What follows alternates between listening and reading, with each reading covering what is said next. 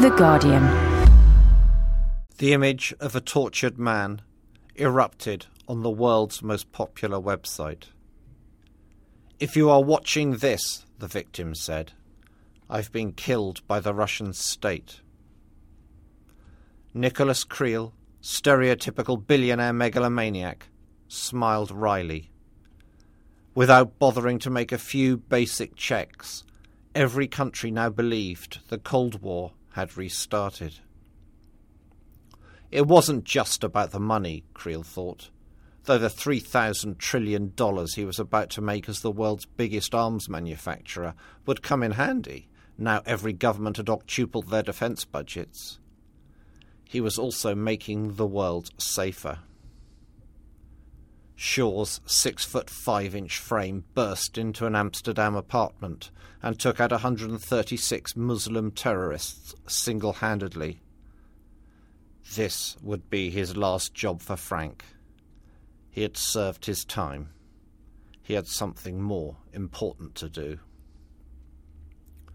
Katie James was too hungover to care that every chapter seemed to start in much the same way. She remembered the boy's death that had sent her spiralling from Pulitzer Prize-winning journalist to washed-up alcoholic on the obituaries page. A tragedy was always a good substitute for depth of character, she thought, as she looked out of her Scottish hotel window. Anna Fisher, the world's most beautiful and intelligent woman, said yes in all the 9,000 languages in which she was fluent, as Shaw proposed. "But please, tell me your first name," she pleaded. "I'm far too tough to have one," he grunted. Frank Wells shook his head. "You haven't even told Anna what you do," he said. "So let me remind you that you're never going to stop working for this top-secret, but basically good, maverick law enforcement agency. Now go off and kill 521 drug dealers in Scotland." Katie stumbled on 521 drug dealers. Shaw jumped in front of her, taking a full Uzi magazine in the chest before killing the last 128 dealers. He wiped away the blood and left. "I bet he's got a beautiful girlfriend called Anna who works for Phoenix, the world's most respected think tank," Katie reckoned. "I'll make friends with her." Creel was pleased with life. The perception management campaign was going well. The Russians had just killed 15,002 Taliban extremists. Now for his final coup. He alone knew that Phoenix was actually owned by the Chinese. Anna suspected that she was the only person in the world to suspect the Russians were being set up. This was the last thought she ever had, as men dressed as Russian soldiers gunned down the entire Phoenix staff in their London office before escaping unnoticed. "We need Shaw," Frank said to Royce, the MI5 agent. Shaw howled with grief in intensive care after his run-in with 21,784 French neo-Nazis. "Let's get the bastards," he spat, pulling out the life support tubes. "I can manage with a ruptured aorta, but I can't manage without Anna." "I think you'll find you can," Katie muttered, sensing she could be the new love interest. Creel rubbed his hands on his 23,019-metre yacht as a border skirmish broke out between Russian and Chinese troops. Oil was up to $130 a barrel. The world was in crisis. Just as well, no one in the book realised that was actually a $9 fall. Katie eyed up her third Pulitzer Prize as she filed her inside story of the Phoenix massacre. "You've been set up," grunted Shaw. "Then only you can save the world," she sobbed. Shaw watched as the tracking device hidden in Katie's brain led him to Creel's yacht. "It must be a surprise that I'm Creel's stooge and have kidnapped Katie," Royce sneered. "Not really," said Shaw, as he garroted him, before breaking the necks of 17,852 other henchmen, and gratuitously ripping open his own abdomen to pull out a phosphor bomb he had unnecessarily planted there. Moments later, Creel was a pile of ash. "You've saved the world," Katie sighed. "Now we can put aside our demons and be together." Self-important author's note. This could all really happen. The digested read digested. Like hell. The Outsider by Albert Camus. Mother died today. Or maybe yesterday. Biff. Who cares?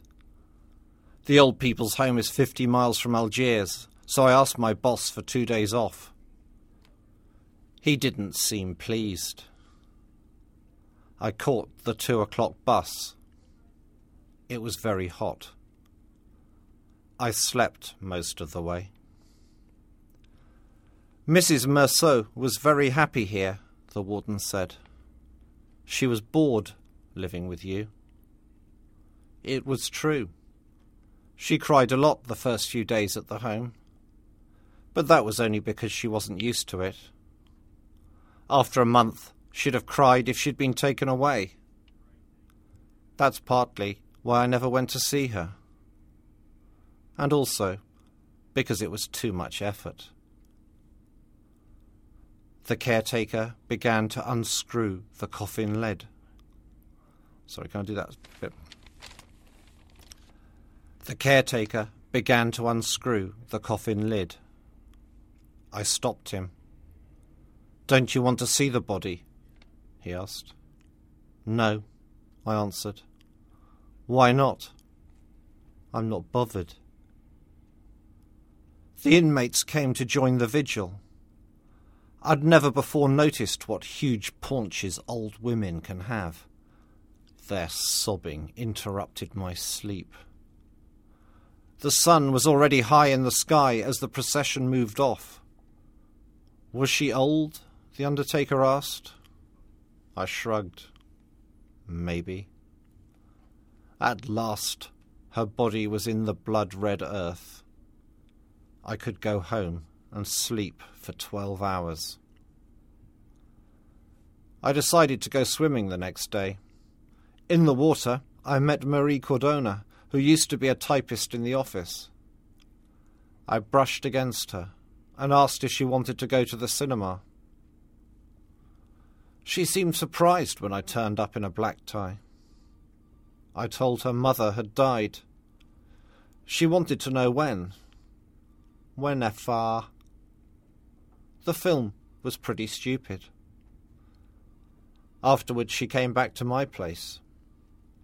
When I woke up the next morning, Marie had gone. I spent the day smoking cigarettes and staring out of the window. It was hot in the office the next day, and I walked home by the docks. On the way upstairs I bumped into old Salamano, my next-door neighbour, who was swearing at his mange-ridden dog. "He's always here," he said. "Then why don't you get rid of it and get another one?" I suggested. Just then, my other neighbour came in. Locals say he lives off women.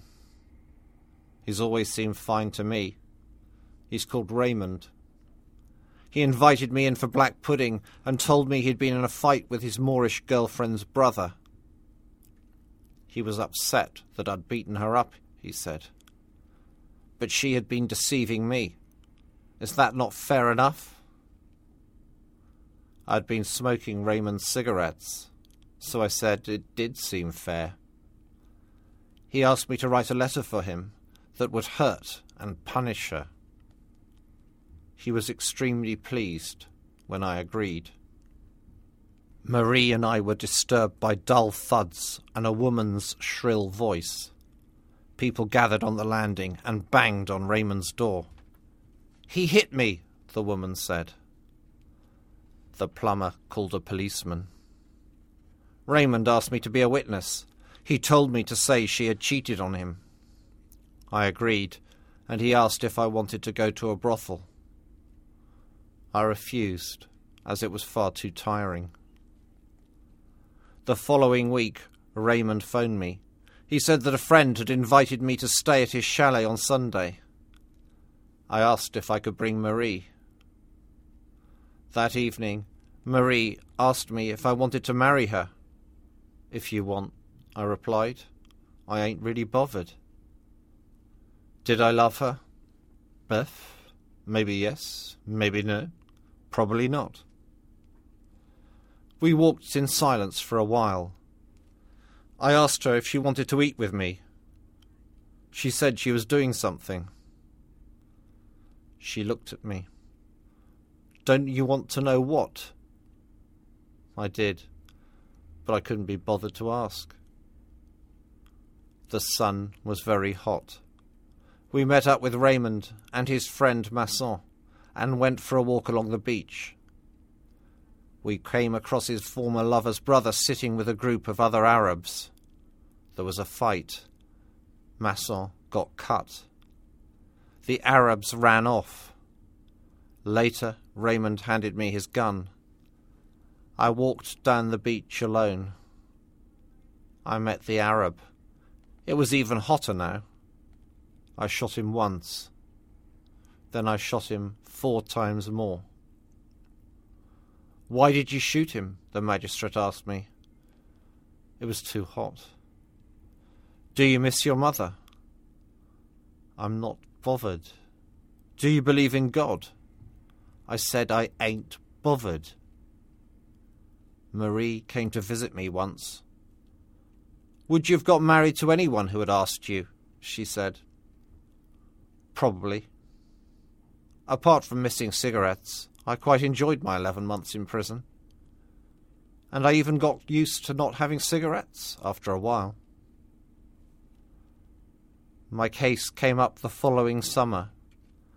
It was very hot in the court, and I felt dizzy as the prosecuting lawyer questioned me. Did I love my mother? Whatever. Had I picked up a girl the day after the funeral? Whatever. Had I deliberately gone back to the beach to shoot the Arab? Whatever. It was very hot when the foreman of the jury read out the guilty verdict.